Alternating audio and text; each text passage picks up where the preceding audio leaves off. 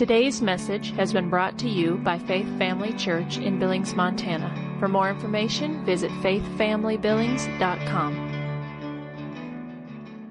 Well, good morning. I want to take this opportunity to welcome everybody who's watching and listening online. We're believing for God to minister in your lives through the Word and through the teaching of His Spirit that goes forth. Well, last week we started a talk on dreams and supernatural visions. And one of the things that we looked at was who can have dreams? Are dreams scriptural? How do we judge a dream? So let's start with looking, and this will be a review for the first part. Let's look at Romans 12:2, and we won't turn there, but just to remind you, Romans 12:2 says, "Don't be conformed to this world, but be transformed by the renewing of your mind." And I told you, I tell a lot of stories when I get up here.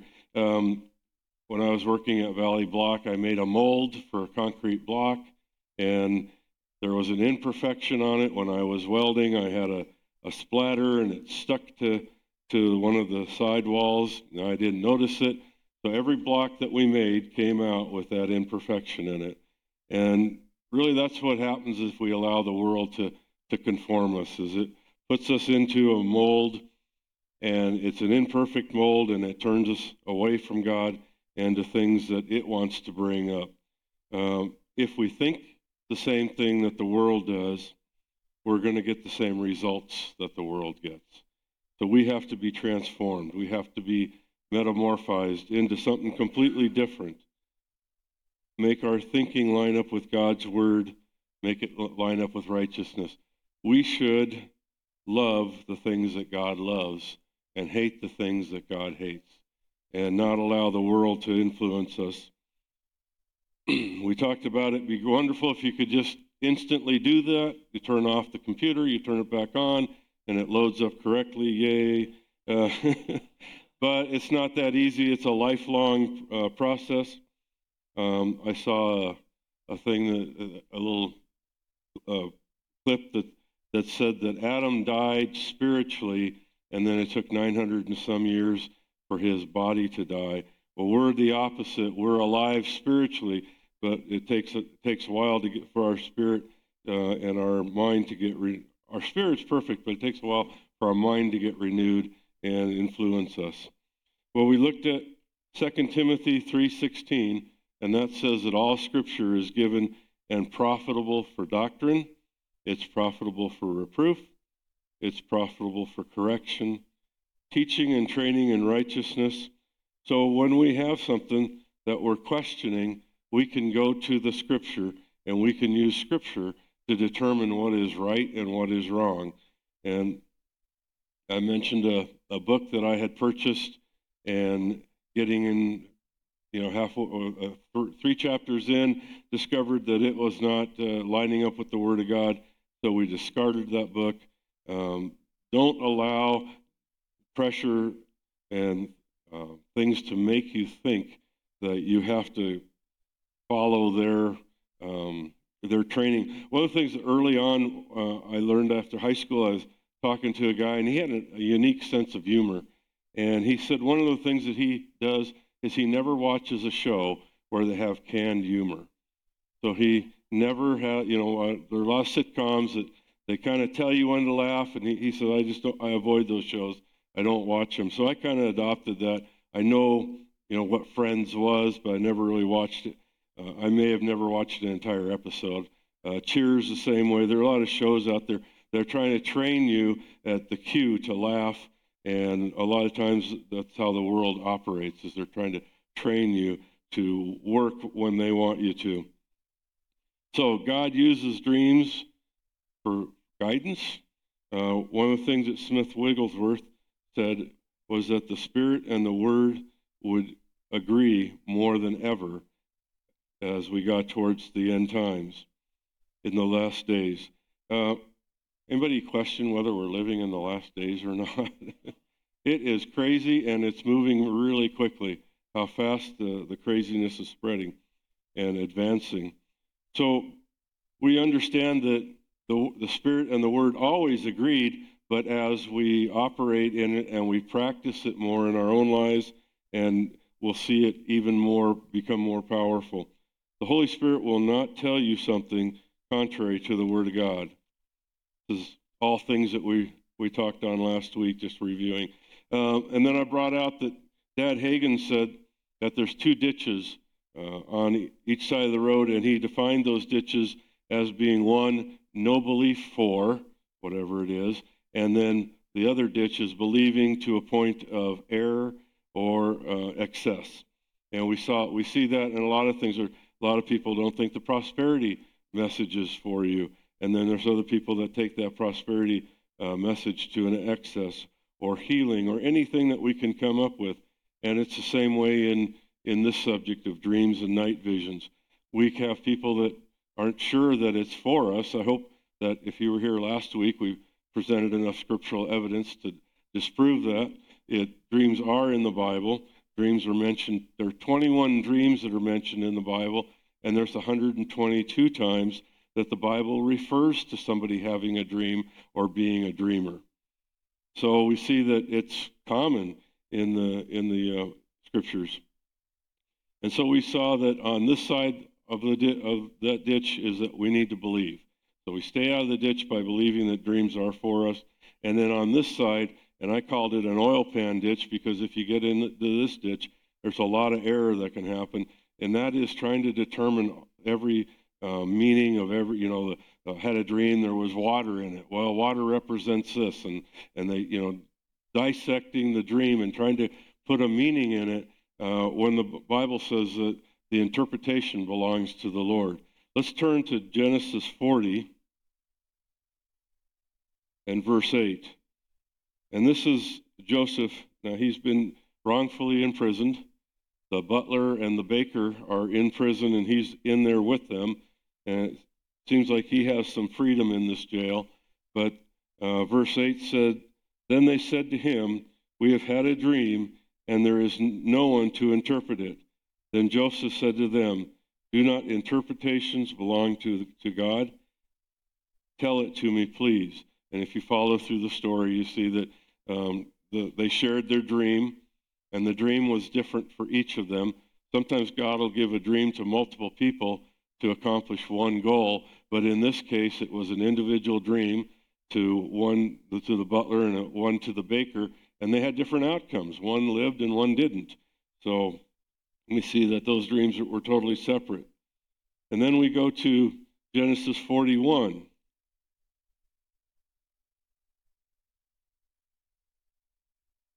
Verse 15 and 16. Now Pharaoh's having a dream, and I think it was the butler that lived, and he remembered, hey, there's this guy in jail that I forgot to tell you about. I should have told you about him 2 years ago, but I forgot. And Pharaoh said to Joseph, "I've had a dream, but no one can interpret it.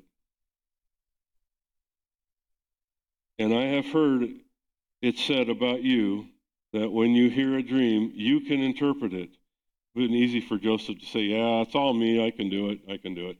But no, Joseph said and answered to the Pharaoh, saying, "It is not in me." He's not taking God's glory. He said, "God will give Pharaoh a favorable answer." So we see that in this case again, that God is the one that gives the interpretation to the dreams. So who can have dreams? We looked at the butler and the baker. We looked at Pharaoh with the 7 cows. Let's look at Nebuchadnezzar next. These are all unsaved people, and this is Daniel 2:11.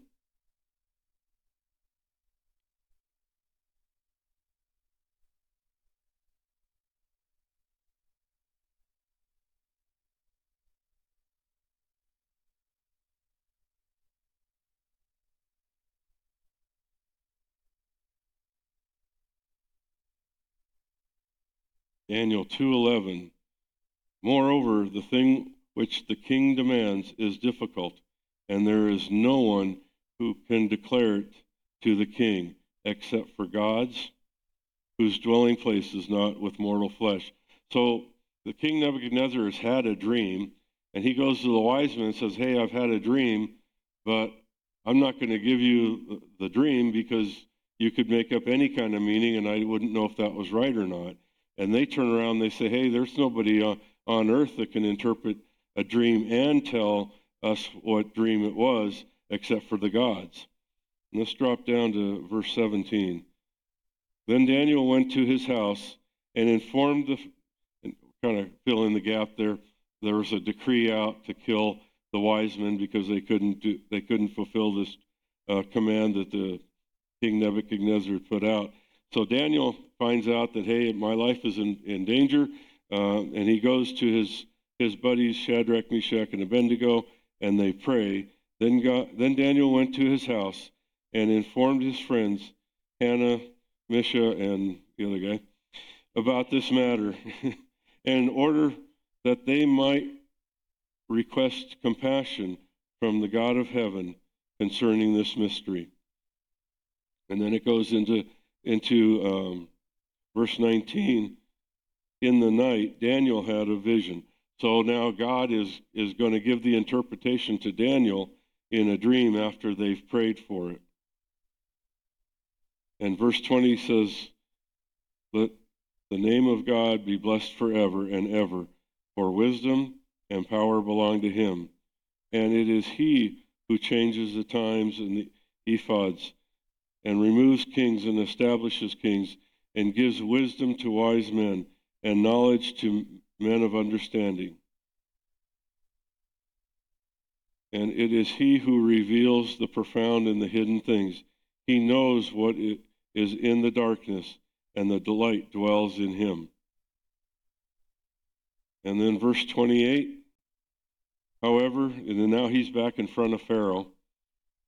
In front of Nebuchadnezzar. Now he's back in front of Nebuchadnezzar, and he says, however, there is a God in heaven who reveals mysteries, and he has made known to King Nebuchadnezzar what will take place in the latter days. So then he gives him the interpretation of the statues and all the times and seasons that are set forth. So we can see that dreams can be given to unsaved people as well as saved people. Another example we used was Pilate's wife. Pilate's wife warned Pilate about punishing an innocent man. Then we touched on false dreams. You can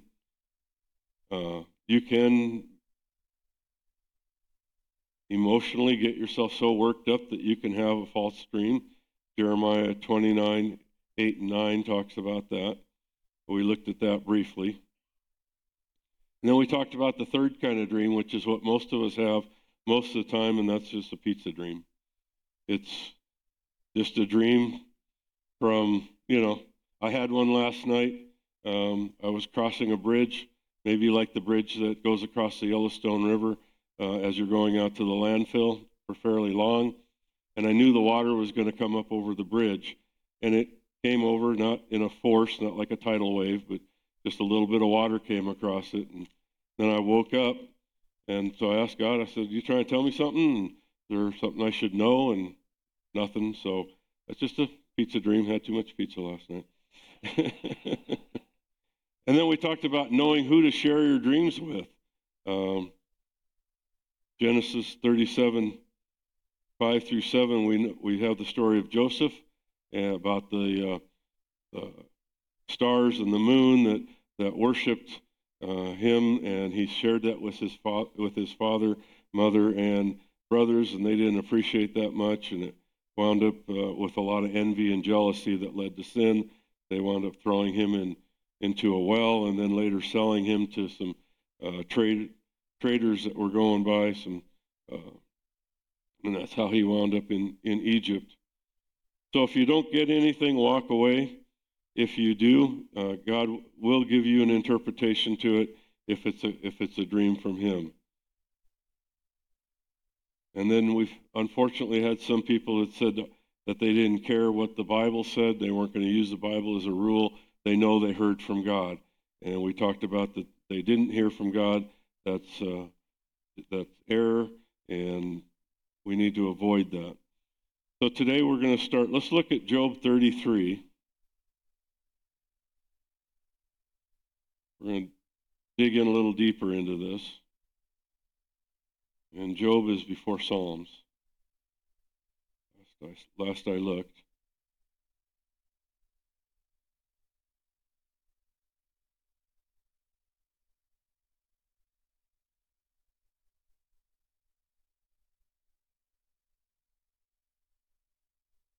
Psalms 33:14.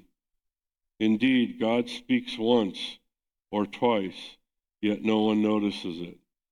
In a dream, in a vision of the night, when sound sleep falls on men while they slumber in their beds. So in verse 14, he's saying God's been speaking to you, but you have been so busy in your everyday life with distractions and all the things going on, but that you're not picking it up. When I was in sales, we had a company that they only had about 4 products, and they're all in the AM/FM line of products. And the rep came in and he said, if you ever have somebody that lives in an area where they can't get receptions, sell them one of my radios. It's got the most sensitive tuner on the market. And they had gone back to the early 1900s when radio was very popular, and they had taken some designs. I guess the patent obviously had run out on them, so they were available. And they had produced this kind of nostalgic-looking little radio. And it wasn't inexpensive. And I had a gentleman come in. He lived in the Bull Mountains. And he said, I really like music, but I can't get any reception where I live. I said, aha, I have the answer for you. And I sold him this radio, and he was quite pleased with it. He said, it works really well. It pulls in stations that I haven't been able to get with either my car or anything else in my house. So the sensitivity was very high on that tuner. And sometimes our sensitivity is kind of on the dull side or on the lower side just because of everything that we're going through with life and all the things that are distracting to us. So it says that God is speaking to us, but nobody is hearing it. So he comes to us in a dream and vision of the night when sound sleep falls on men while they slumber in their beds. Sometimes we just need to slow down, relax, quit talking, and praise God and listen to him, spend time hearing from him. He opens the ears of men while they're asleep. And then verse 17, we'll get there. Verse 16 says, then he opens the ears of men and seals their instructions, that he may turn men aside from his conduct and keep man from his pride. He keeps back his soul from the pit and his life from passing into Sheol. So why does God talk to us in the night? Why does he give us night visions?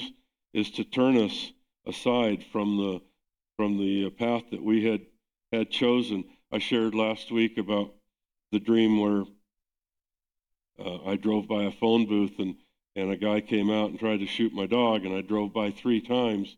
And the interpretation that God gave to me was that if I'm not careful, I was going to make a decision that would cost me, and I would lose something that was very precious to me.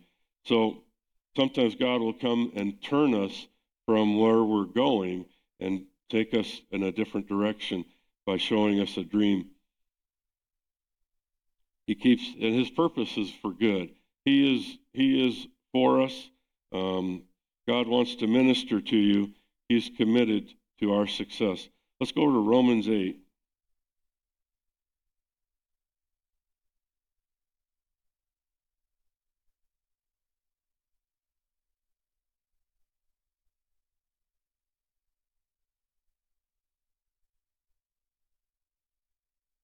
Romans 8:31.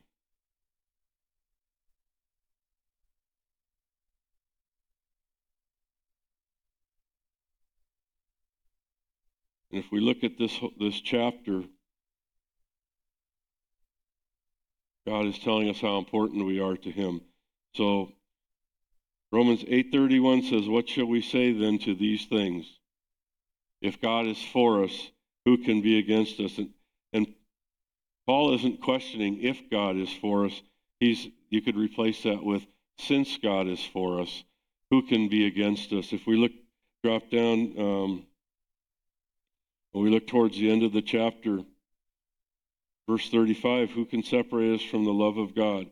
Shall tribulations, distress, persecutions, famines, nakedness, peril, or the sword? And the answer to that is no. None of those things will separate us from the love of God. So God's purpose in all of this is because he loves us. How else? He loves us so much that he's willing to do everything to try and keep us from going down the right path, to keep us from making mistakes in our lives, to keep us from injuring ourselves. So my question to you is, have you asked God for dreams? And if not, you should. You should desire everything that God has for you. The Bible says that if we ask for a loaf of bread, he's not going to give us a snake. So we don't have to be afraid that if we ask God to guide us in the night, that he's going to give us something that isn't of him. Remember, the Spirit and the Word agree. God shows you things. God wants to bring you from your wrong thinking to right thinking. The mind is the key. As a man thinketh in his heart, so is he. We think wrong, we'll act wrong. So let's look real quickly at the gifts of the Spirit. That's 1 Corinthians 12.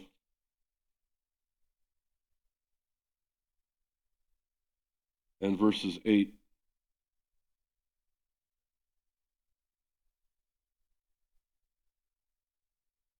I'm in 2 Corinthians. That won't work. You realize I've given you an excuse to sleep in church, don't you? Somebody questions you about it, you could say, well, I was getting a vision from God, That may have backfired there. Sorry, Pastor.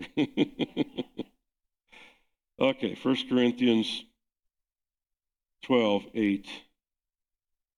For to one is given a word of wisdom through the Spirit, another word of knowledge according to the same Spirit, verse 9, and another faith by the same Spirit, and another the gifts of healings by the one Spirit, and to another the effecting of miracles, this is verse 10, and another prophecy, and to another the distinguishing of spirits, and another various kinds of tongues, and another interpretation of the tongue. But one Spirit and the same Spirit worketh all these things, distributing to each one individually as he will. So if God can work through all those gifts, where a lot of them, the word of knowledge, word of wisdom, tongues and interpretation and prophecy, are all using your ears. It's all something that you hear. It's through the Spirit. Either somebody speaks it under the anointing, or it's an interpretation of a tongue given. So why can't God, through that same Spirit, give us things that we see? And that's really what a dream is. How many of you woke up from a dream and it was so real that made you wonder for a second or two if it actually happened? We've all had that where because we saw it in our mind's eye and it became very real. The Holy Spirit also wants to use our seeing, not just our hearing. What we see in our dreams can be very real to our mind. John 16:13, and we looked at this last week, says that when the Spirit of God Jesus told us that the Spirit of God was going to be poured out, and when he comes, he will show you things to come. And then in Acts 2, we saw that they said that quoted in Joel, where it said that he's going to pour out his Spirit on our sons and our daughters, and on our old men and on our young men. And I like the old men to change that to mature people, because really can think back to when I was, 30, I had spiritual dreams, so wouldn't consider that old. But so what is God trying to get through to you?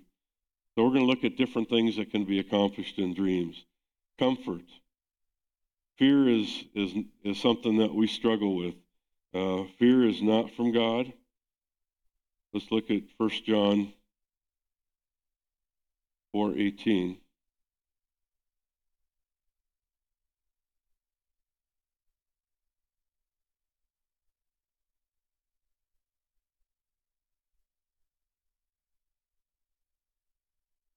There is no fear in love, but perfect love casts out fear, because fear involves punishment, and the one who fears is not perfect in love. We know that God is love and that he loves us. So if we allow that perfect love to come into our life, it will drive out fear. There is no fear in love whatsoever. So the number one reason that God may give you a vision is to let you know that he loves you, to give you comfort. Then we're going to look at the Apostle Paul. We're going to go to Acts. This is Acts 18.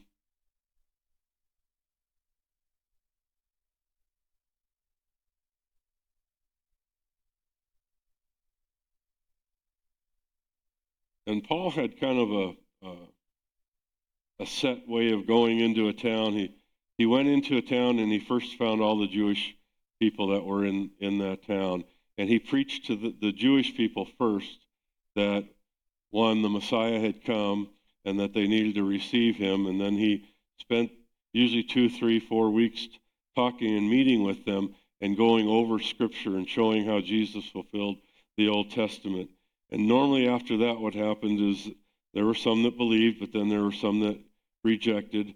And the ones that rejected usually stirred up a crowd and had a riot, and Paul got beat and whipped and, ran out of town.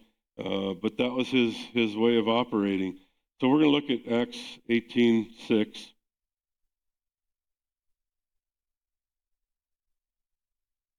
And this is he's been in Corinth, and he's been preaching the gospel. And when they opposed him and blasphemed, he shook his garments and said to them, "Your blood is upon your own head. I am clean. From now on, I will go to the Gentiles." So when you get rejected over and over and over again, he probably saw this coming and goes, "Well, I know what happens now. There's some that believe and some that have stirred up a riot." Then verse 7 said that he departed from the synagogue, and he departed from there and went to the house of a certain man, Titus Justus, a worshiper of God, whose house was next to the synagogue. So he gets kicked out of the synagogue, and he goes over to the parsonage. And he finds the pastor, and he says, "Hey, do you believe in Jesus?" And he talks with the leader of the synagogue, was living in that house. And so he got the leader of the synagogue saved. He converted him. And then verse 8, and Crispus, the leader of the synagogue, believed in the Lord with his whole household, and many of the Corinthians, when they had heard, were believing and being baptized. And then let's look at verse 9. And the Lord said to Paul in a night vision, "Do not be afraid, but speak, and do not be silent." And then verse 10, "For I am with you. No one will attack you to hurt you, for I have many people in this city." So some people think that Paul, never felt any fear, never was afraid, never had to fight any of those feelings that we do. But 1 Corinthians 2:3, we won't turn there, says that Paul was reminiscing and remembering. He said, "And when I was with you in weakness and in fear and much trembling." So Paul didn't deny that he had these emotions, and having these emotions is human. What becomes a problem is when we allow those emotions to rule us, when we allow fear to rule us. So God comes to Paul in a night vision and says, don't be afraid any longer. He wouldn't have said that if Paul wasn't dealing with fear. He wouldn't have had to address that. And then he says, but go on speaking. In other words, continue preaching the gospel just like you have been, because I've got a lot of people here who will support you. And then verse 11 says that, and he settled there for a year and 6 months, teaching the word of God among them. And then verse 12, but while Gallio was proconsul, the Jews with one accord rose up against Paul and brought him before the judgment seat. Here we go. The non-believing Jews have gotten upset because Paul's been going around preaching the gospel, and so they bring him before Gallio, who is the Roman governor of this town. And they brought him before the judgment seat, saying, this man persuades men to worship God contrary to the law. But when Paul was about ready to open his mouth, so Paul's getting ready to defend himself, but Galileo interrupted him and said, Jews, if this was a matter of wrongdoing or of vicious crime, it would be reasonable for me to put him up with you. But if there is a question about words and about names, about your own law, look after it yourselves, for I am unwilling to judge this matter. So Galileo's throwing this out of court. He's basically saying, this doesn't qualify for me to listen to it. I don't care what you guys do. Just go on, go out and do this yourself. And so he kicked him out of the courtroom. He said, and he drove them away from the judgment seat. And they all took hold of Sosthenes, the leader of the synagogue, and began beating him in front of the judgment seat. And Galileo wasn't concerned about any of these things.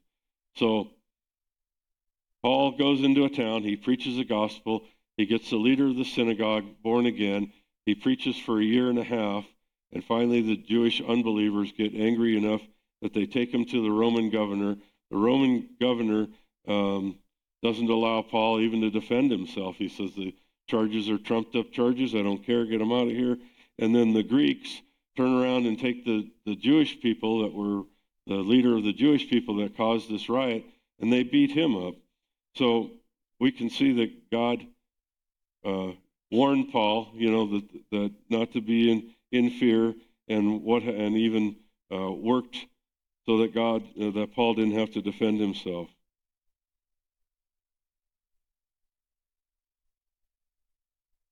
One of the other things, so that was, sometimes we need a word from God. That we saw that Paul got a word from God not to fear. Leading you. God leads us down a clean path. Let's look at Isaiah 42:16.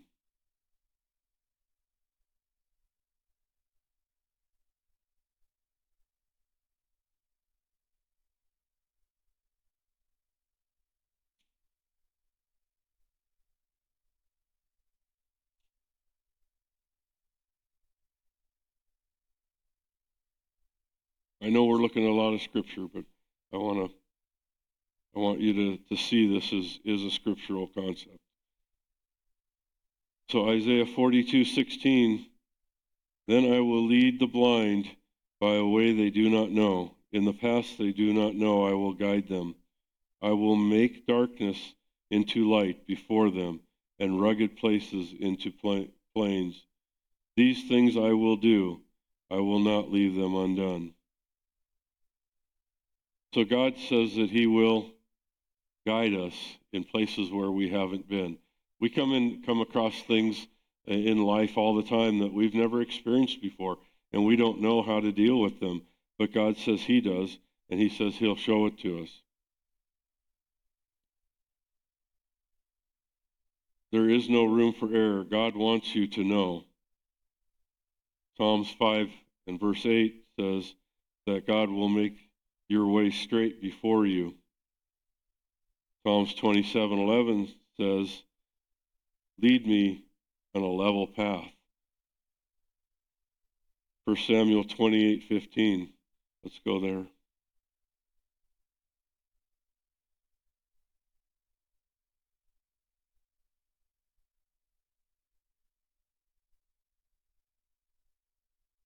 So this is the story of Saul.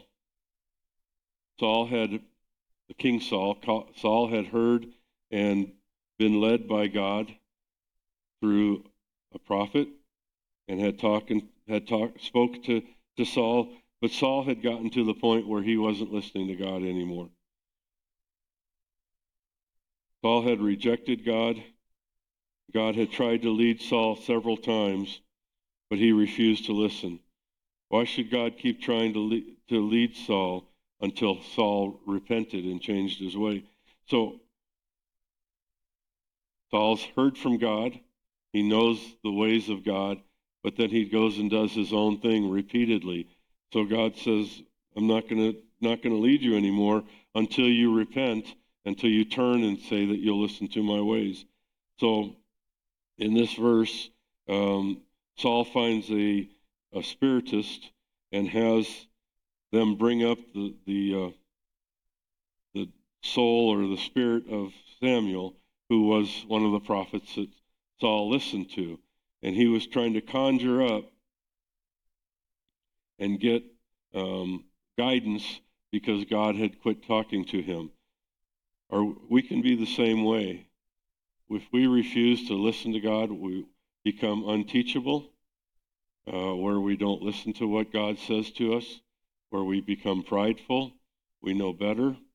Things will go crickets, and get very quiet, and that's when it becomes hard to hear.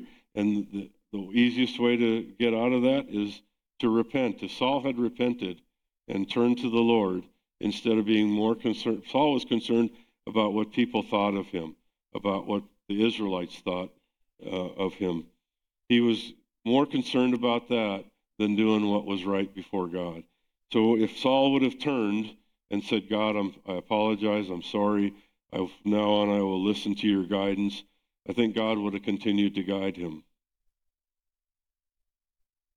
So let's look at another concept of why we can have dreams, and that's turning you around and changing you. And this is in Job 33.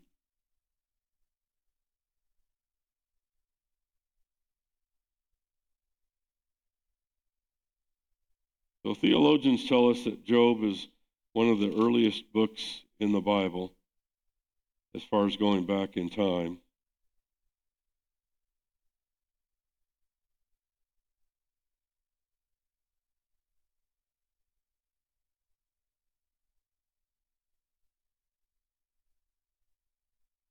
And this again is our verse that we looked at. Indeed, God speaks once or twice, yet no one listens, in a dream and a night vision, when men are sound asleep while they slumber on their beds. Then he opens their ears to men and seals their instructions, that he can turn them aside from man's conduct and keep man out of pride.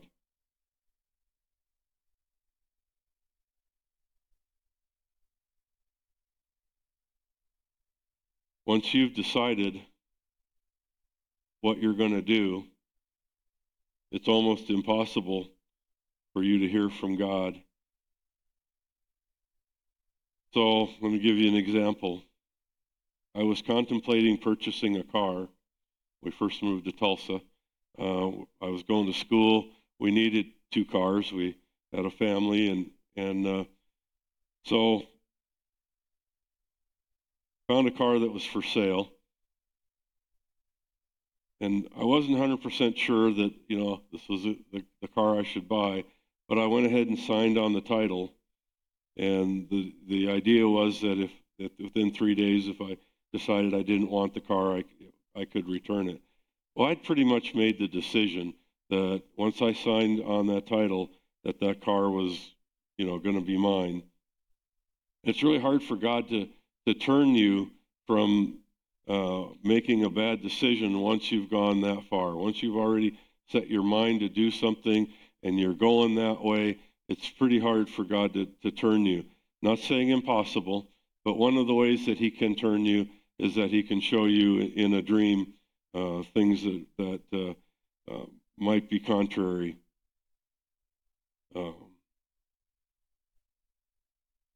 And that's because man's pride and his ego is very strong. He sets his will, and he is going to, we've all heard it, where there's a will, there's a way. Just dig in harder, just work harder. So then the last thing that I wanted to bring out to you is, could God talk to us about what he's going to do in the future as far as the outpouring of his Spirit? Back in the 1900s, there was a great outpouring of God's Spirit in a place called Azusa Street. Most of you have heard of it. It was the birth of the Pentecostal movement. The church of that day did not accept it. It didn't believe that the speaking in tongues and all the things that were going on were of God. However, that, like I said, that turned into the Pentecostal movement. But in those same Pentecostal people in the 1960s and that 60s movement, when the glossolalia, the tongues, and the gift of God went to the Catholics and to the Baptists, and they were the first ones to reject it. They were the ones that fought against it. So, can God do something that's different than what we think? If we look at what he's done in the Bible in the past, he took an army of 30,000 and whittled it down to 300, which makes no sense to us, right? We're going to go to battle. We'd rather have the 30,000, but God said the 300 would be who he would work through and make Israel free. That's the story of Gideon. Putting singers in front of the front line and going to battle, that really makes a lot of sense, God's going to do something different in this day and age, and we may not go the way we think it should. Are we going to be open to it? How about telling Naaman to go dip in the muddiest river around? Instead of going up to the still water where the water runs nice and clean and clear, he told him to go to the Yellowstone River where it's all muddy and polluted, right? I mean, I'm using modern day examples, but that was the complaint was, I can go back to my home country and dip in clean water. Why should I go dip in this muddy water? Jesus spit on the ground and made clay, put it on a man's eyes, and he received his healing. God will do things differently. Will you be ready to accept it? It may not be the way you think. What if God gave you a dream and you saw yourself in the grocery store and you saw yourself laying hands on somebody and them being healed, or you praying for somebody and them receiving an answer to their problem, and then a week later it really happens in real life? That would help you get rid of that question of, should I pray for them? Is this really God? The things that we deal with. So God can use dreams to guide you in what he wants to do in this next move. Can you move with God when he moves, or will you resist it? What God's going to do is probably going to go against tradition. If we look at Peter having the dream of the animals coming down in the cloth, and God telling him that it's not clean, 3 Roman soldiers showed up at his house and said, "We've been sent to bring you back."